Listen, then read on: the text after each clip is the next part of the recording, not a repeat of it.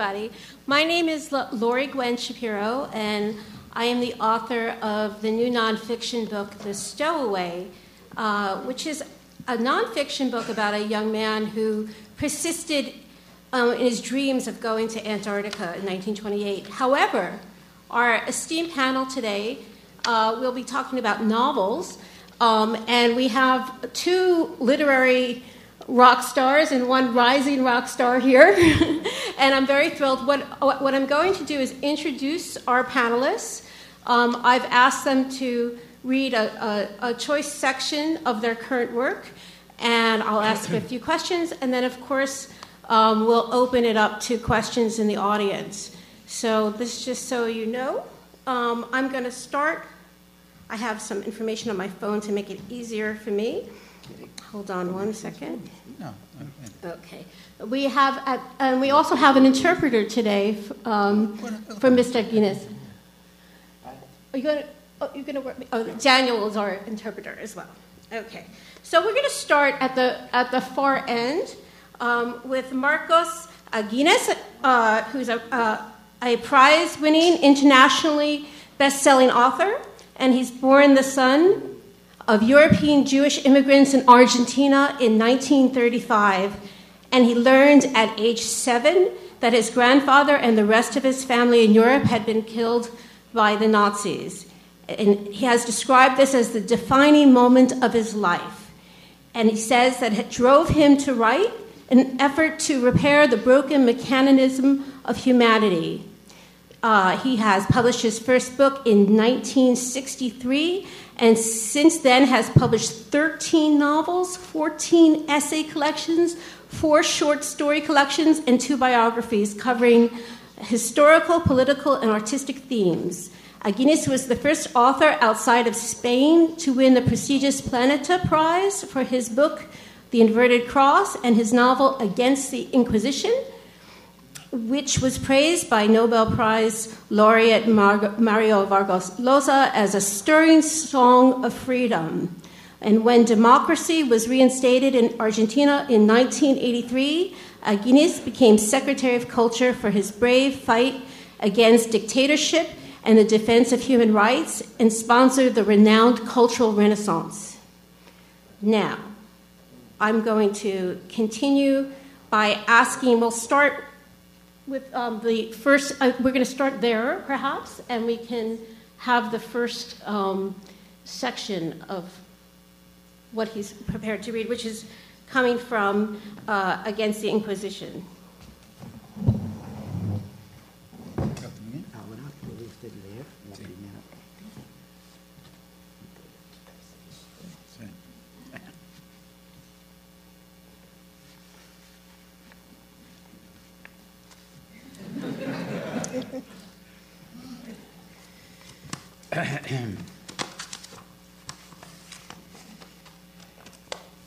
Thank you.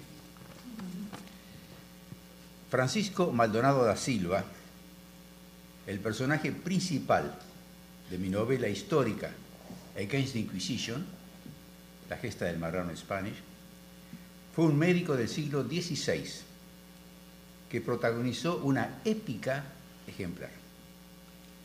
Nació en lo que hoy es la Argentina, un siglo después del descubrimiento de América y la cruel expulsión de todos los judíos de los territorios españoles. Su vida conmociona. Francisco Maldonado da Silva, the main character of my historical novel Against the Inquisition, was a 16th century doctor who was the main protagonist of an exemplary epic. He was born in what today is Argentina, a century after the discovery of America and the cruel expulsion of all Jews from Spanish territory. His life is profoundly moving. Los invito a instalarse en la ciudad de Lima, Perú, en enero de 1639. Era entonces el virreinato español. Se iba a llevar a cabo el mayor auto de fe del continente americano. I invite you to go back to Lima in January 1639. That was then part of the Viceroyalty of Peru and the biggest auto de fe in the history of the Americas was about to take place. El auto de fe era un espectáculo grandioso y horrible, donde la Inquisición humillaba para incrementar el miedo y aumentar su poder. Auto de fe were grandiose but horrible spectacles where the Inquisition would humiliate its victims to increase fear and increase its power. La plaza central servía para todo tipo de espectáculos, procesiones religiosas, corridas de toros, vender artesanías y otros productos. También para quemar vivos a los presuntos herejes. The main plaza had many functions and was good for many types of shows, religious processions, bullfights, selling handicrafts and other products. It was also used to burn suspected heretics alive. Días previos al espantoso acontecimiento, varios cronistas fueron encargados de interrogar a los cautivos dentro de las cárceles secretas y escribir documentos aparentemente objetivos que viajarían por el mundo. La Inquisición quería dar a conocer su fuerte sistema de justicia. Days before the awful event, various chroniclers were charged with the task of questioning, interviewing the captives inside the secret jails and writing apparently objective documents about them which would travel throughout the world. The Inquisition wanted to make its strong justice system well known.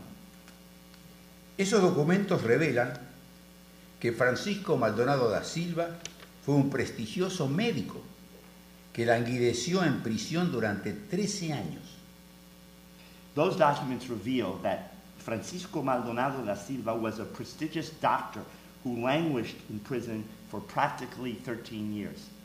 Había sido detenido por defender su derecho a la libertad de conciencia.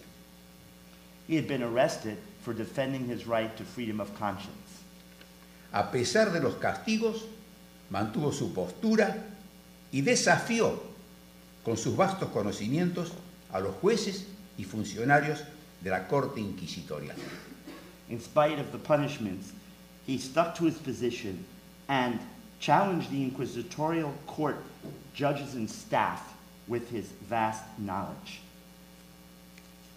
Los grilletes ulceraban sus muñecas y tobillos, pero su espíritu empujó a los inquisidores a la desesperación. The shackles ulcerated his wrists and his ankles, but his spirit drove the inquisitors to the point of desperation.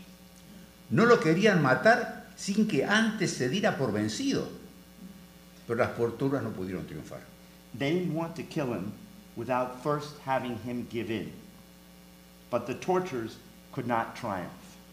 Entonces los jueces convocaron a estudiosos de todo el virreinato para que debatieran con él, que discutieran con él.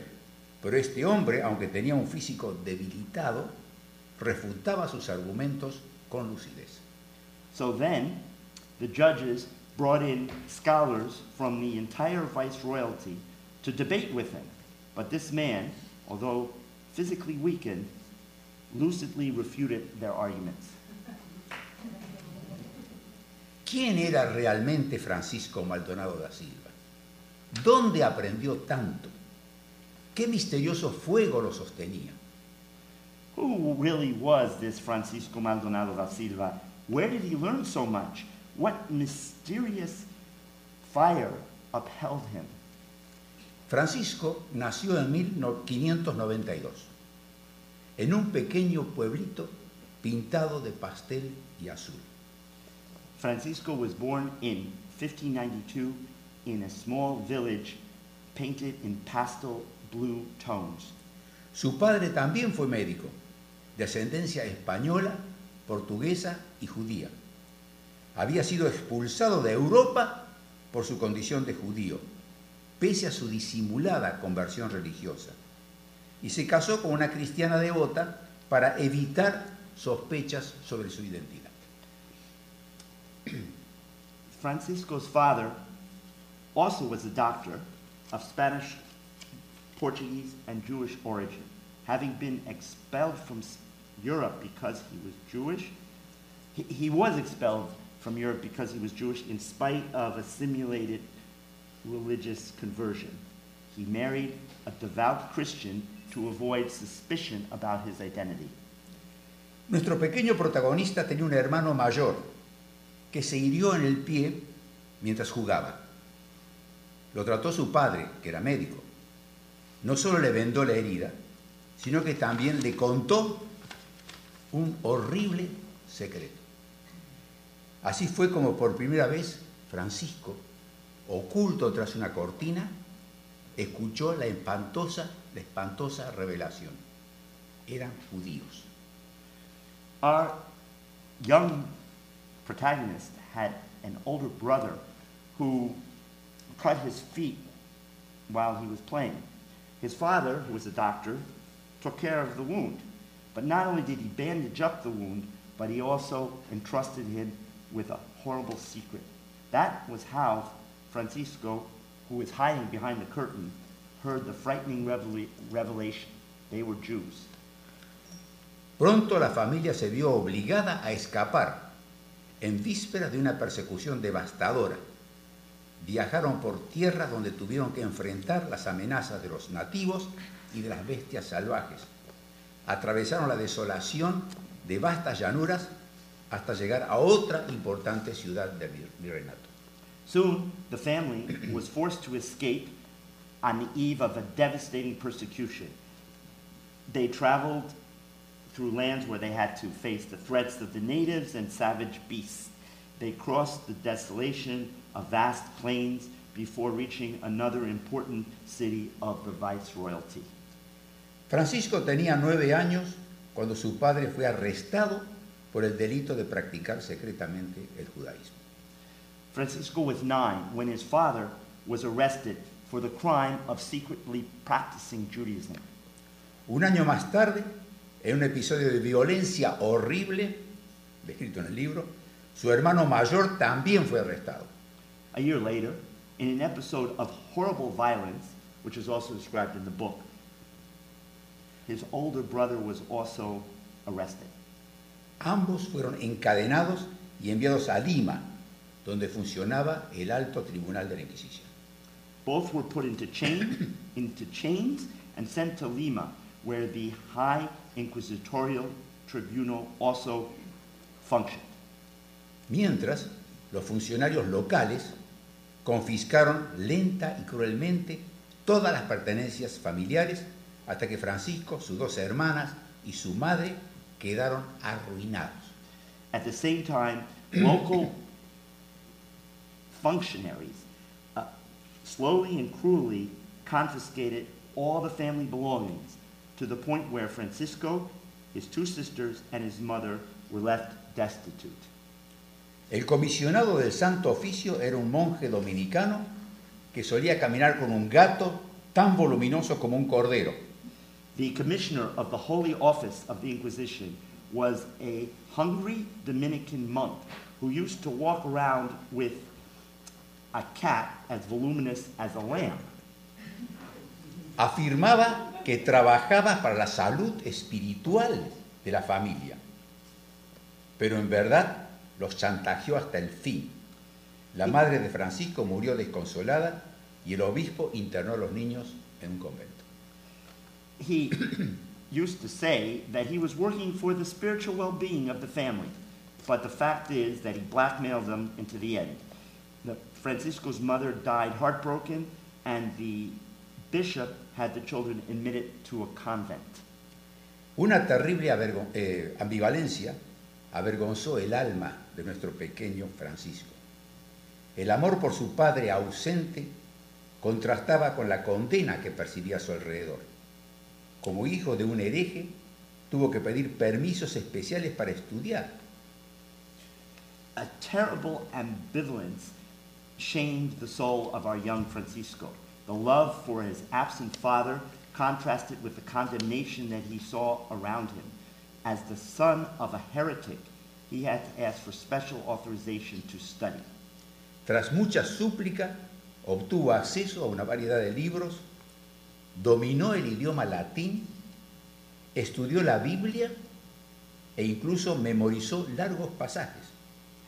After a great deal of supplication, he got access to a variety of books, he mastered Latin, studied the Bible, and he even managed to memorize long passages.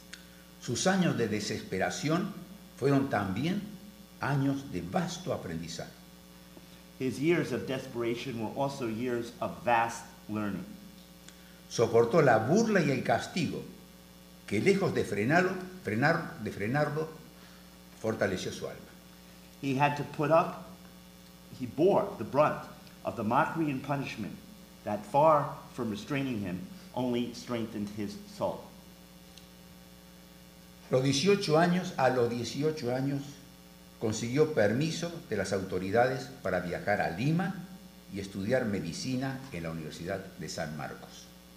At the age of 18, he got permission from the authorities to travel to Lima and study medicine at the University of San Marcos. La Inquisición seguía sus pasos de cerca para asegurarse de que no se desviaría de la fe. The Inquisition was carefully watching his footsteps to ensure he would not deviate from the faith. De hecho, lo que más deseaba Francisco era reencontrarse con su padre, quien había tenido que pagar un horrible precio por su vida. Bajo tortura, su padre se vio obligado a traicionar a sus amigos y a renunciar públicamente a su identidad judía. As a matter of fact, the thing Francisco desired most was to be reunited with his father, who had had to pay a terrible price for his life. Under torture, he was forced to betray his friends and to publicly renounce his Jewish identity. Fue condenado a trabajar como médico en el puerto de Lima y a utilizar el infame San Benito. El San Benito es una túnica llena de inscripciones que denunciaban a su portador como un ser despreciable. Este fue un precedente de la estrella de David, la estrella amarilla de David impuesta por los nazis. His father was condemned to work as a doctor in the port of Lima and to wear the infamous San Benito, which is a sort of tunic filled with inscriptions that denounced the wearer as a contemptible creature. Daniel, we're going to, if we can just say, maybe we can sum up with one, because we want to make sure everyone gets in. Sum up with One or two sentences from the heart. Yeah. Por premura de tiempo le piden que resuma con una o dos oraciones dichas del corazón. Lo que sigue es mucho más impresionante y doloroso y ejemplar, porque a pesar de las dificultades por las que pasaba este personaje, pudo recibirse de médico en la Universidad de San Marcos, pero luego tuvo que huir también de Perú y lo hizo hacia Chile, donde fue el primer médico diplomado que tuvo ese país. Y allí continúa la historia. Si quieren decir que les cuente el final, bueno, en Chile se casó, enamoró a la hija del gobernador. Pero a pesar de eso, la Inquisición descubrió que practicaba en secreto algunos ritos judíos y fue enviado también a Lima, donde también lo hundieron en las cárceles, lo torturaron y quisieron que él renunciara públicamente a su identidad. Pero él no lo hizo. Y aquí vienen los 13 años de prisión, de lucha, de debate, a lo que se refiere el libro.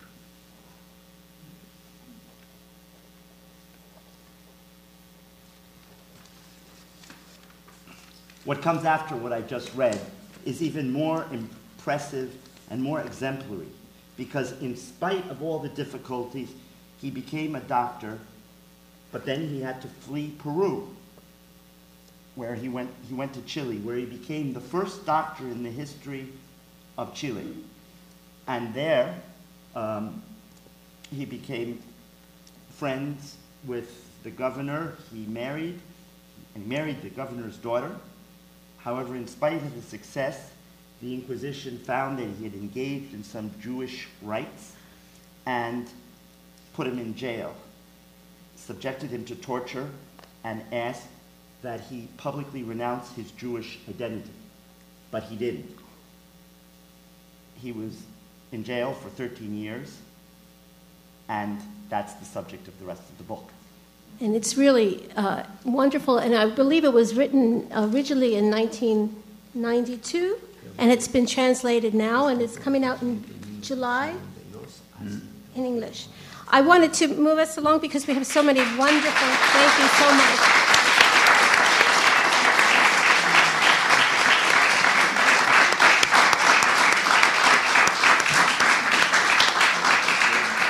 What an honor it is to be here with him.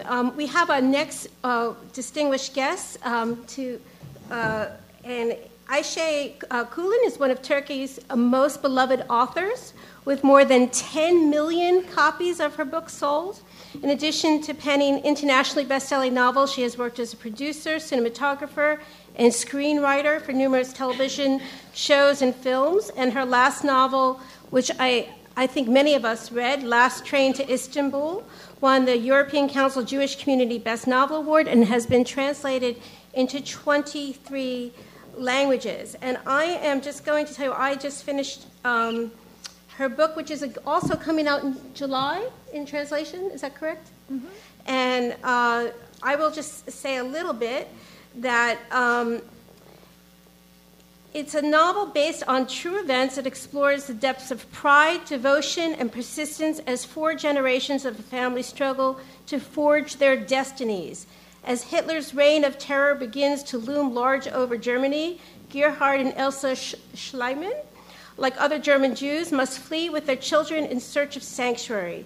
But life elsewhere in Europe offers few opportunities for medical Professor Gerhard and his fellow scientists. They discover an unexpected haven in Turkey, where universities and hospitals welcome them as valuable assets. But despite embracing their adopted land, personal and political troubles persist. Military coups bring unrest and uncertainty to the country. Intermarriage challenges the cultural identity of their descendants, and anti-Semitism once again threatens their future in the place they call home.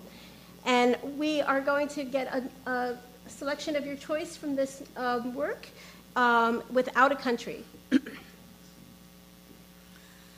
March 1933, Frankfurt.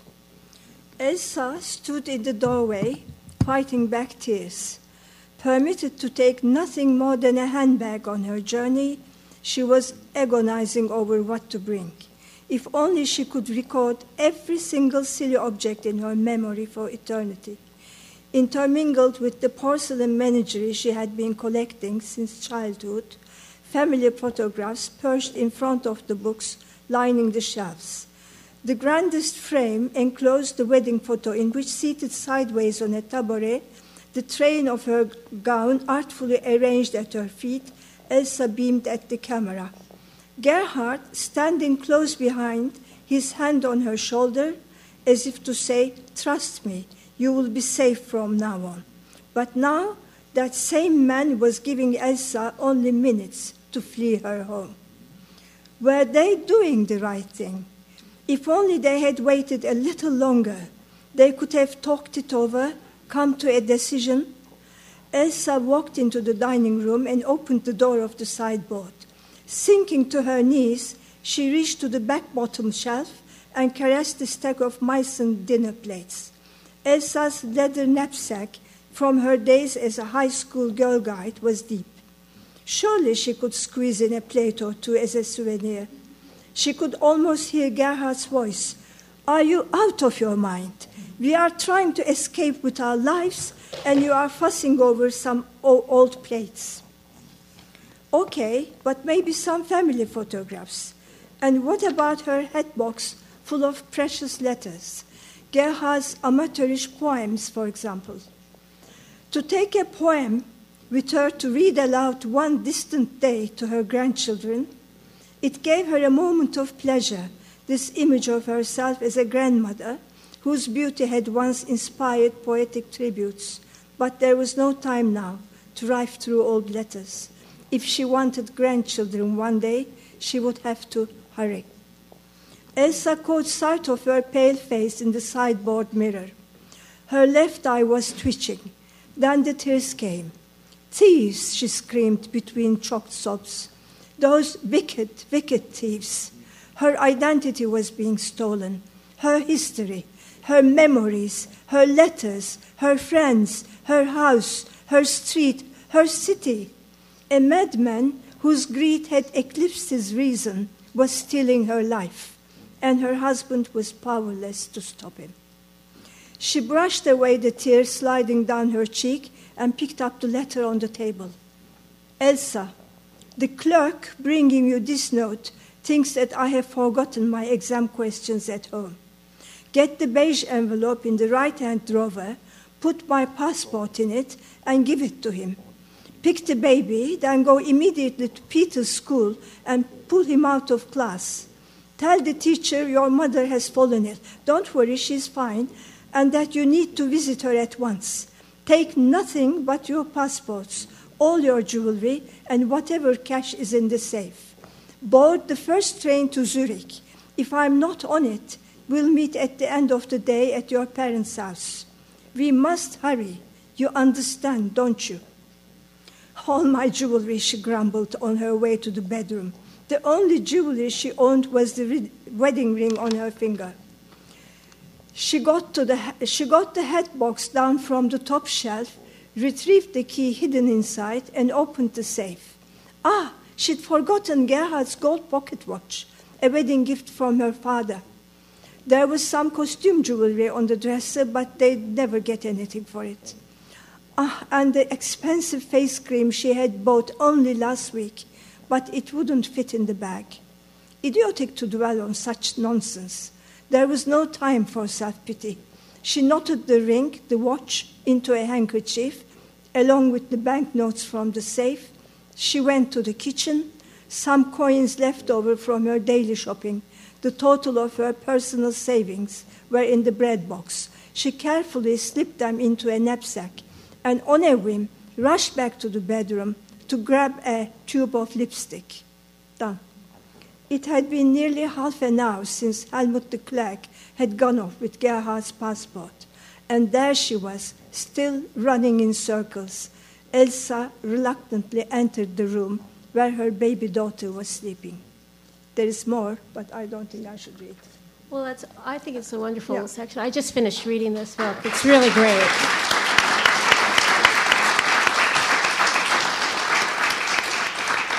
Now, to my right is an author who I had not read before, and I just finished. Can we hold up your book for a second? Yeah, it's my first book. My first book, that's why. There's a reason.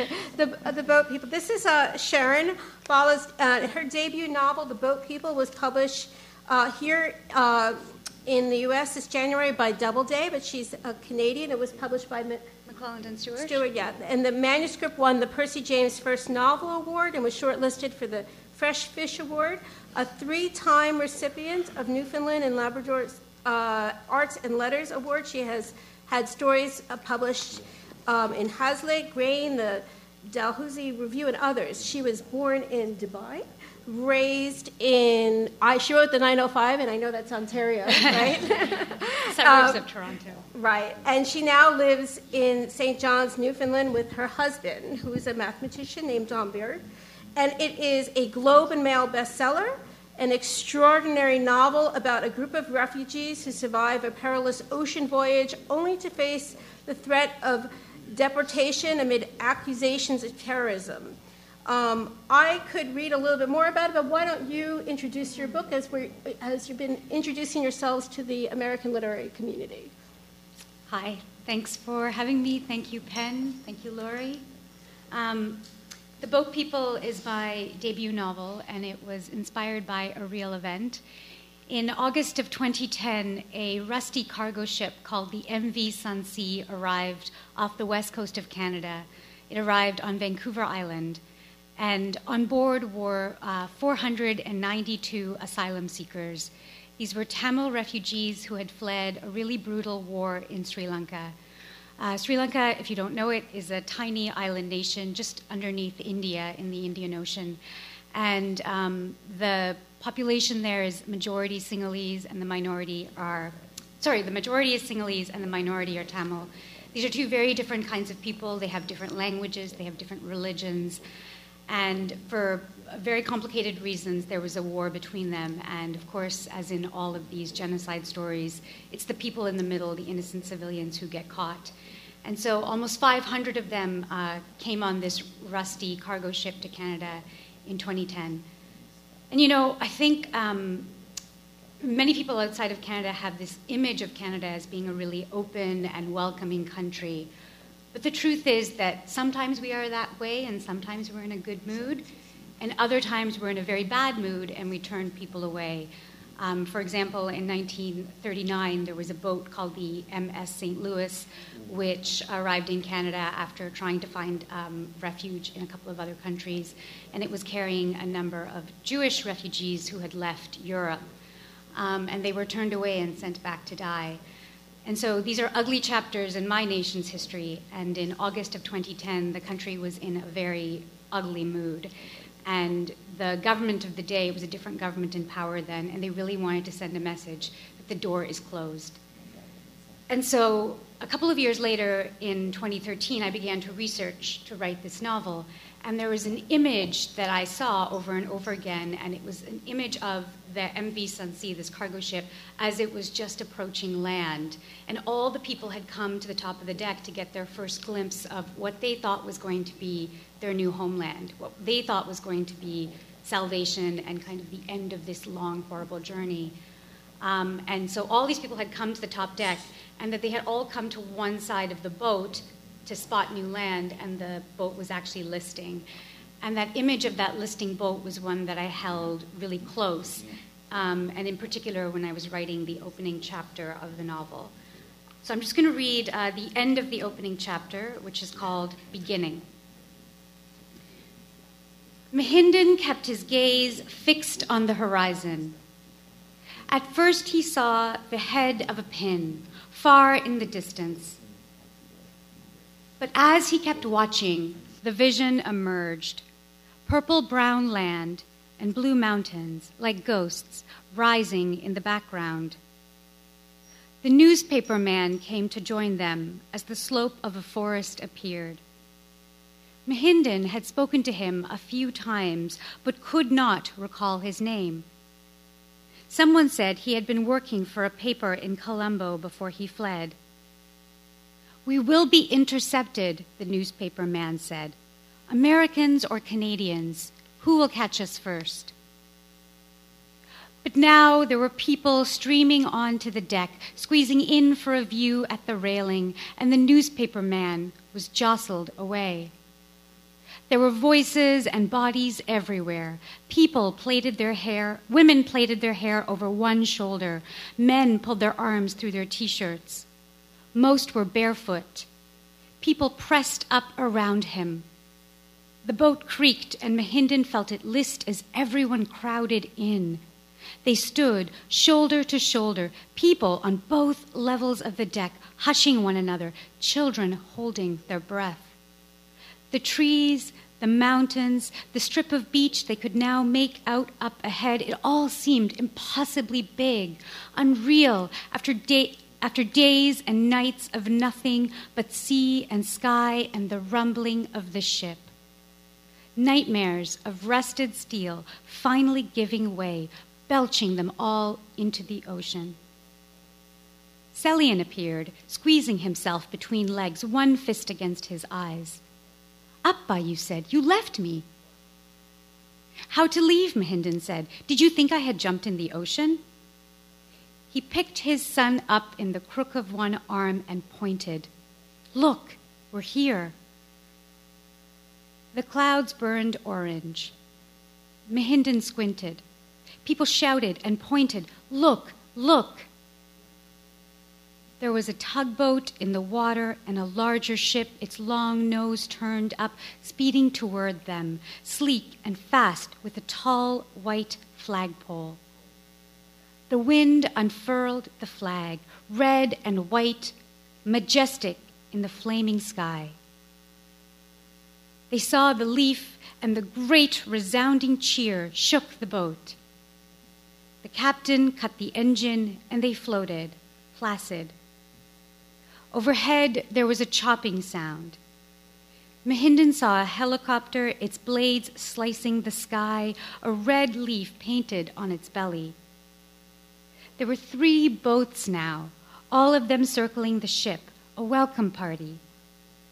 On the deck, people waved with both hands. The red and white flag snapped, definitive. Mehinden gripped his son. Celian shivered in his arms, from fear, from exhilaration, he couldn't tell, and soon Mehinden was shaking too, armpits dampening. His teeth clattered. Their new life, it was just beginning. Thank you. Isn't that gorgeous? And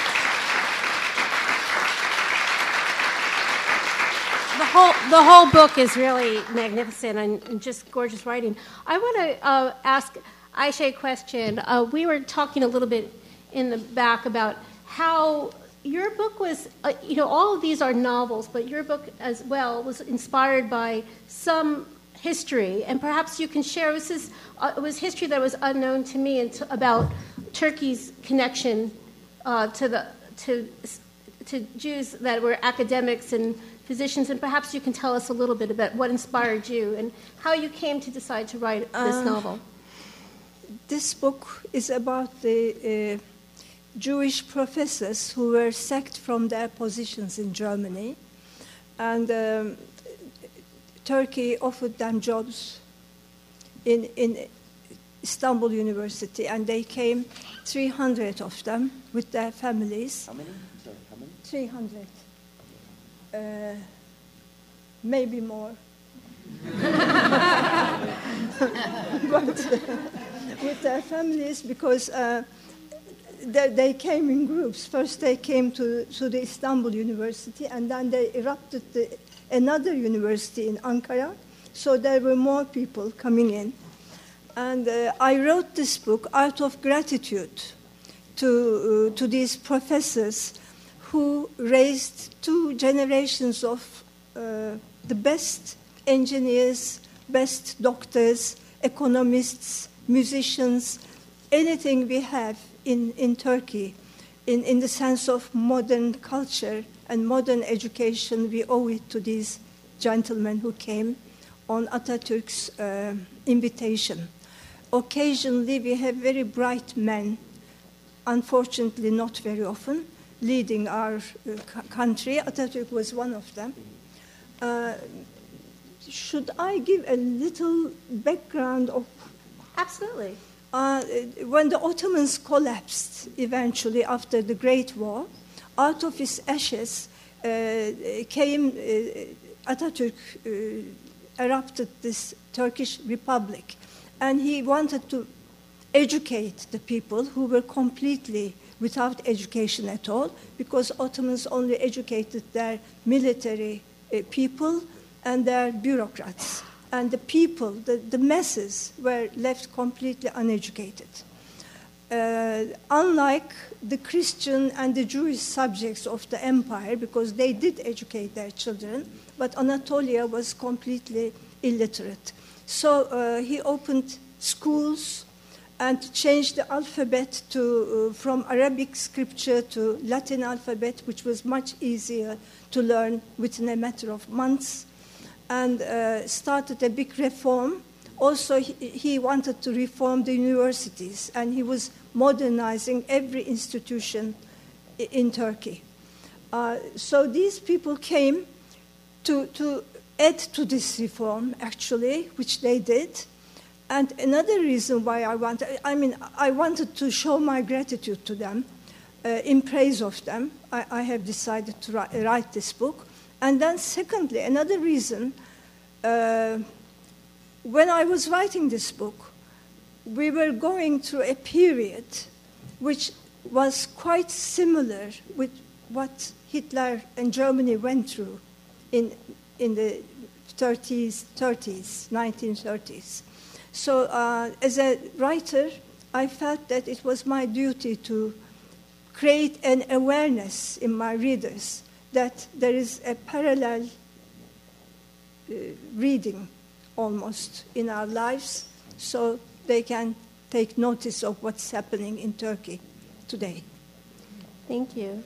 I guess my next question is for Marcos. This panel is dedicated to the theme of persistence.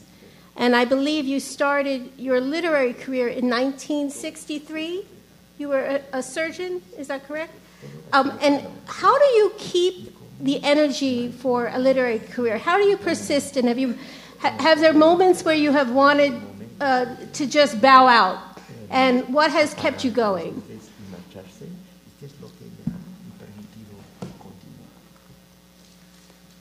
Se ha desarrollado una profesión que se llama la psicología. Porque la psicología revela que nosotros no nos conocemos del todo. Entonces esa respuesta no la puedo dar, porque yo mismo no sé cómo pude hacer todo lo que hice, cómo lo hice, cuándo lo hice. En Argentina un escritor me ha puesto un título exagerado, quizá delirante, diciendo que yo era un hombre del Renacimiento, porque hice tantas cosas. Fui cirujano, fui pianista profesional, que di conciertos, fui psicoanalista, fui ministro de Cultura y todo el tiempo escritor.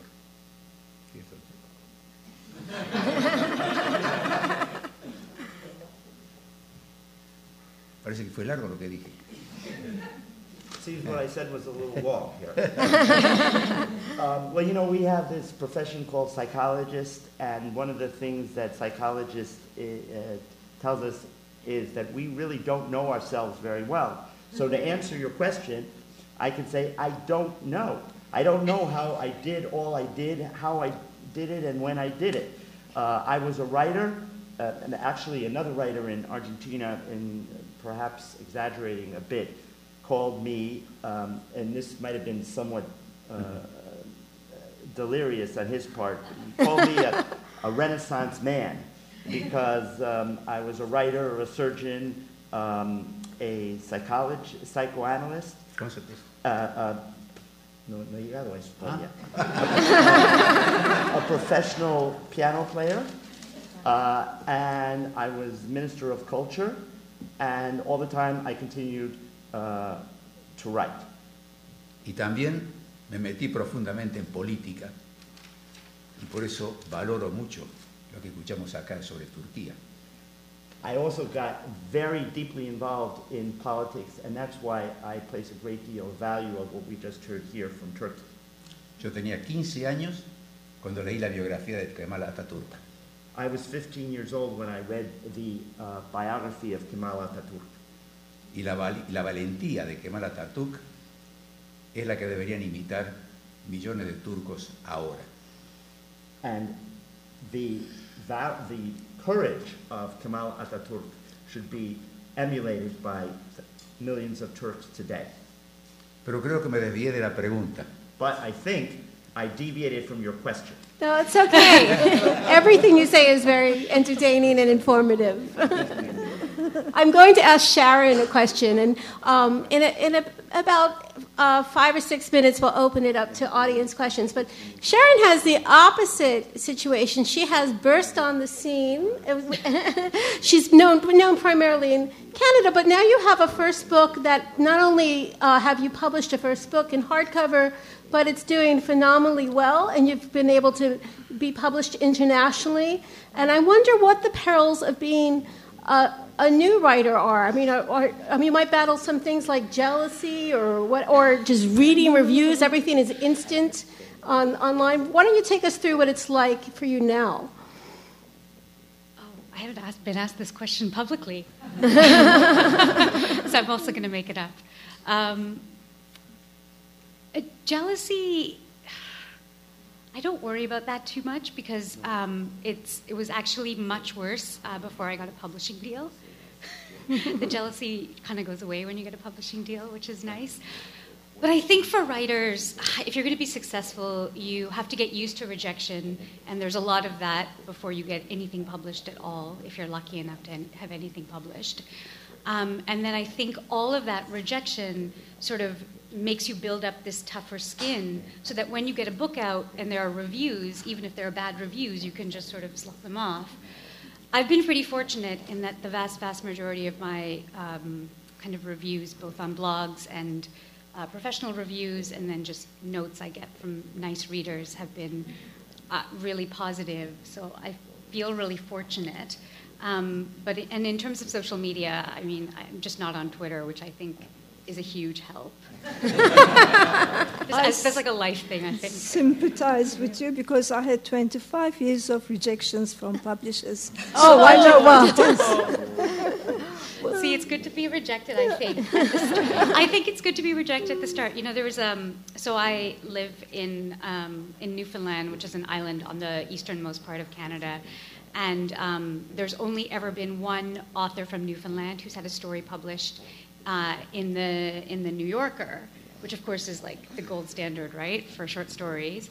But this writer, the story with her is that she wasn't a writer. She was doing some kind of desk job, and then she wrote a short story, and a sister of hers, sort of without her knowledge, sent it. This was in the 70s, so sent it by mail, and it got published.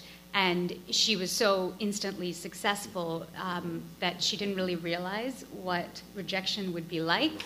And then she sent another story somewhere else, and it got rejected. And then she gave up and put it away. Whereas I think if you start with lots of rejection, it's like no problem later in a way. I'm gonna.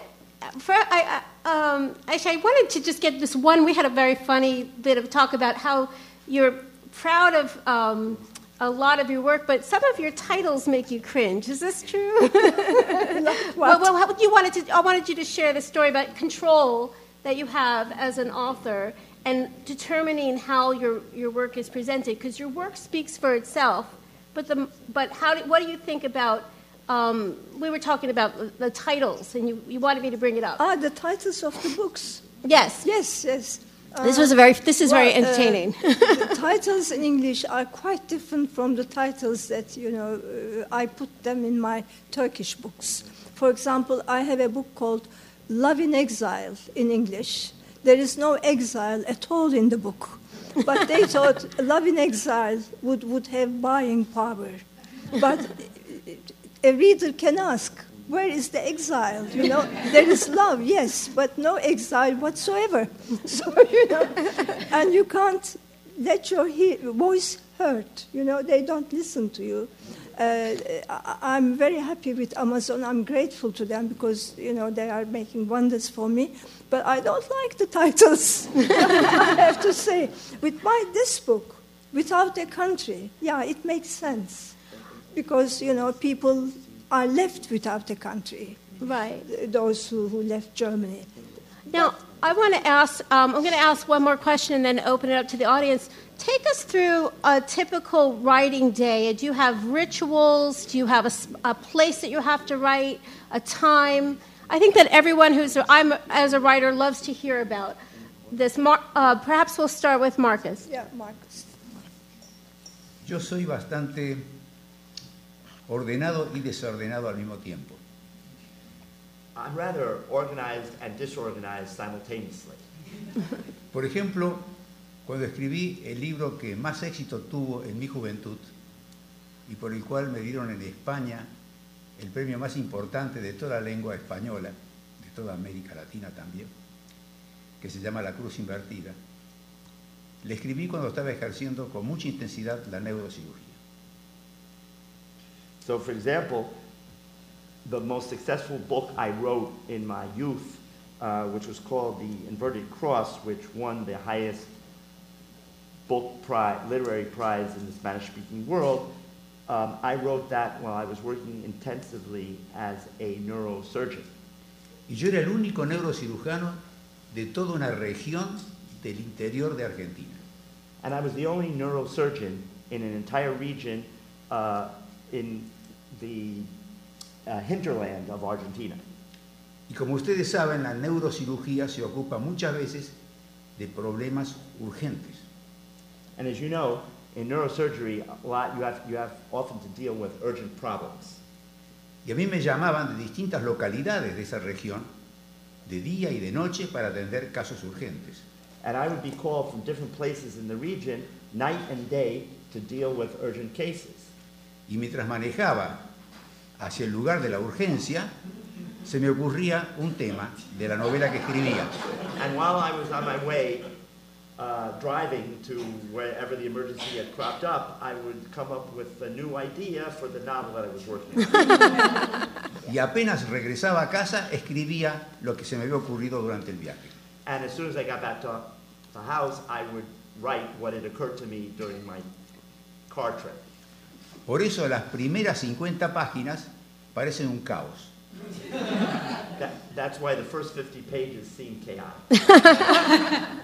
Pero en esa época estaba de moda una renovación de la literatura, especialmente encabezada por Julio Cortázar.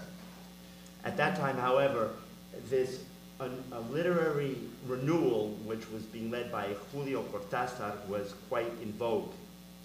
Y dicen que ese estilo que al principio sorprendía y molestaba fue una de las razones por las cuales me dieron el premio.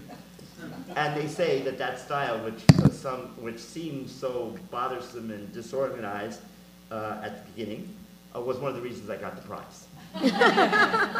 Pero a medida que pasaba el tiempo, fui aprendiendo y a organizarme mejor las horas de trabajo, horas de cirugía y horas de escritura. But as time went by, I learned and I was able to better organize my time between writing and surgery. And what about your day? What is it like? Because you have a full life as well. I am a very crowded person. I have 4 sons, 8 grandchildren. I used to have a mom for a long time who lived long. Could you talk a little closer to the mic, maybe? Could you approach the mic? Shall I start from? That's better. I'm a very crowded person. I have 4 sons, 8 grandchildren. My mother lived quite long, so my hands were always full. So I cannot retire to my towers and, write in silence. This is such a luxurious thought, but it never happens. So I write everywhere. I write most of the time in the kitchen, because if I'm not in the kitchen, I burn the food I'm cooking. And I write at the hairdressers when I'm dyeing my hair. I write at the airplanes. I write at the boat stations. Everywhere I carry my little laptop and I keep writing. But fortunately, I can just devote myself into my work and not hear anything. That's why I burn the food. I don't even get the smell. Once I'm writing, I can concentrate. This is one lucky part, yeah. And Sharon? Yeah, I think a lot of people have this idea of, all of us are like Sarah Jessica Parker, just kind of typing away in our ivory towers. But I, too, write a lot on the road. Yeah. And in particular, since January, since the book has come out, I've been traveling quite a bit to promote the book. And even when I'm at home, there's just so much book promotion sort of activities that I tend to write sort of in the margins of my life. And I think, like the other writers here, I do a lot of my writing not physically at a computer and not physically with a pen, but just when I'm out in the world, kind of looking at people and listening to people talk. I'm filing a lot of things away, either mentally or on my phone. And, when I'm in the shower, when I'm taking a walk, when I'm on a plane, I'm often doing a lot of the mental work of thinking about plot and character, so that in those bits of time where I have to sit down and actually write, I've got a scene that's already been brewing for 2 or 3 days. Now, I have more questions, but I actually don't want to lose the opportunity to get any audience questions. So why don't we see if we have any? If not, I can always add more questions. Yes. Hi. I'm going to take off on your point about the parallels that you discussed. My name is Annie Day. I'm the director of something called the Aguinis Institute. He's the architect of the new communism. And he recently gave a talk on the rise of the Trump-Pence fascist regime. And I'll pose my question in a second. But in that context, I want to challenge the people that you can't just say, well, that's happening to somebody else, somewhere else. Our neighbors are getting deported. Women are losing the right to control their own bodies. Our country's threatening more on the world. We can't just say, well, that's not happening to me, so I'll ignore it. And my question is, you guys are and it's a talk I really want to encourage you to watch online, revcom.us. But you're telling stories of very important individual courage. And I don't know how much you've wrestled with this question, which is in your comments, of the question of collective courage. And I would say in particular, not just to act after the disaster has struck, but all of us now are being called on to act while the disaster is looming, not just on ourselves and our neighbors, but a disaster that's looming of a fascist America against the people of the world. I'm going to paraphrase that. If I'm asking if you're just ascertaining your question is the challenge of writing about individual courage versus collective courage. Would you say? They're talking about Argentina, Right. Turkey. then and now, and Nazi Germany. Would anyone like to take that on? Yeah, can I? Sharon. So in my book, there are a couple of different things happening. There's the situation where these refugees are coming in 2009, 2010 to Canada. But then I also go back and look at what happened in the Sri Lankan Civil War. And then I also look at, there's a character in the book who is Japanese-Canadian. And I go back and look at what happened during the Second World War, when in Canada, as in the US, we interned many of our Japanese-Canadian citizens. And the thing that I really found was that there were so many parallels between the rhetoric that was used against the rhetoric that was used and the propaganda that was used to spread fear in Canada, and this word that just kept coming up over and over again about national security was used against the Japanese Canadians, was used against these Tamil asylum seekers. And those words were also used in Sri Lanka. In Sri Lanka, the war was really began with this very chauvinist, very kind of virulent strain of patriotism, which I think is what we saw in Germany during the war, and we're seeing it again here in the U.S. And so the thing I really found was there is these cycles and the history just repeating itself. And I think part of why people sometimes don't act as a group is because they've forgotten that this has all happened before, and that looking at what's happened in the past can tell us exactly what's going to happen in the future. I'm wondering if there's another question. Did you have a question? Yes. My question is for Marcus. Okay. Marcus. There's a young.